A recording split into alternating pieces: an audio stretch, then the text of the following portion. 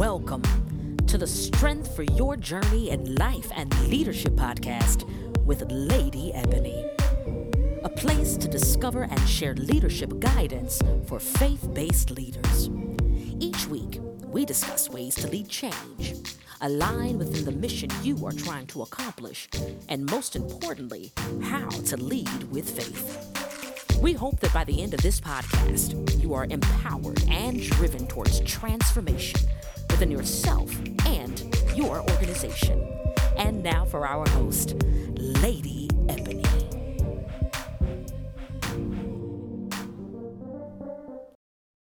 Another parable he put forth to them, saying, The kingdom of heaven is like a man who sowed good seed in his field. But while men slept, his enemy came and sowed tares among the wheat and went his way. But when the grain has sprouted and produced a crop, then the tares also appeared. So the servants of the owner came and said to him, Sir, did you not sow good seed in your field? How then does it have tares? He said to them, An enemy has done this. The servants said to him, Do you want us then to go and gather them up? But he said, No, lest while you gather up the tares, you also uproot the wheat with them. Let both grow together until the harvest. And at that time of harvest, I will say to the reapers, First, gather together the tares and bind them in bundles to burn them. But gather the wheat into my barn. I read to you Matthew 13:24 through verse 30. Good morning, family. We read in scripture where Jesus said the kingdom of God is within us. But we also read in scripture that he tells us to pray to our Father in heaven, your kingdom come, your will be done on earth as it is in heaven. That's in Matthew 6:10. But in order to open this up and open up to this truth, we must use kingdom keys. So understanding is a key we all must have and use in order to manifest and experience what's in us, among us. I hope you got that. In other words, let us open to everything that God has for us. Let's explore this even more. The kingdom of God, in a broad sense, is the rule, the reign, and royalty of an eternal sovereign God over all the universe. But in a more narrow view, we are told to pray, Your kingdom come, your will be done on earth as it is in heaven. And the reason for this commandment, the reason we are told and instructed to pray, is because God desires partnership. He looks for you to see to it that his will is being done on earth, just like it is done in heaven. Partners must be able to see and hear spiritually, which is only enabled by a total surrender to God's Holy Spirit. If you can't see or hear spiritually, you forfeit your opportunity and great privilege to be responsible for God's will and his purpose to be done.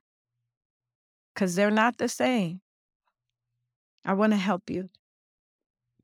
God's will is not fully done on earth yet, but his purpose will be accomplished at the end, no matter what. God's will is that none shall be lost, everyone be saved, that marriages and families thrive, that communities live in peace, among many other things. But that's not complete in the earth. Why? Because people will to do what they want. You and I choose whether we want to do what God wants or what we want. So everything that's happening in the world today is a reflection of people willing to do their own thing instead of God things. I hope you're following me. Your will either trump his or agree and line up with his will. Your choice. But his purpose is entirely different. Purpose is original intent. And this will happen in the end no matter what, with or without you. Every knee will bow and every tongue will confess.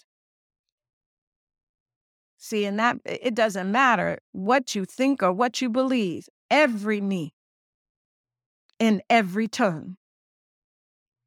That's purpose. God originally intended to call you before you were even born, before the foundations of this world were formed.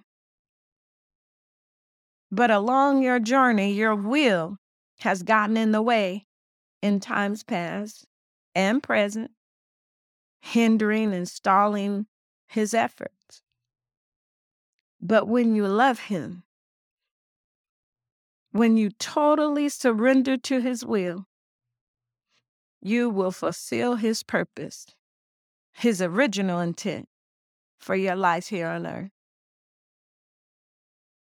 All of this goes back to the work we are called to do in this generation and the next. God's kingdom needs to be invited and welcomed. And as long as we have people or brothers and sisters that don't know God or have forgotten his way or so hurt, battered, and bruised that they can't see or hear his way, his truth, or his life, then family, we have work to do. God is still speaking on this matter and wish I had more time, but more will come on this. Until next time, pray to the Lord, your kingdom come, your will be done on earth in me as it is done in heaven. Amen. This has been the Strength for Your Journey in Life and Leadership podcast with Lady Ebony. As you go forth, remember, faith requires leaders to seek the word, Jesus Christ, for wisdom and understanding. With godly wisdom, leaders rule. Proverbs 8, verses 12 and 15. For more leadership guidance, subscribe to our YouTube channel, Lady Ebony Consulting, and follow our social media at Lady Ebony Consulting. If you've enjoyed today's episode, please subscribe and leave us a review. And until next time, remember, the power to align your organization lies within you.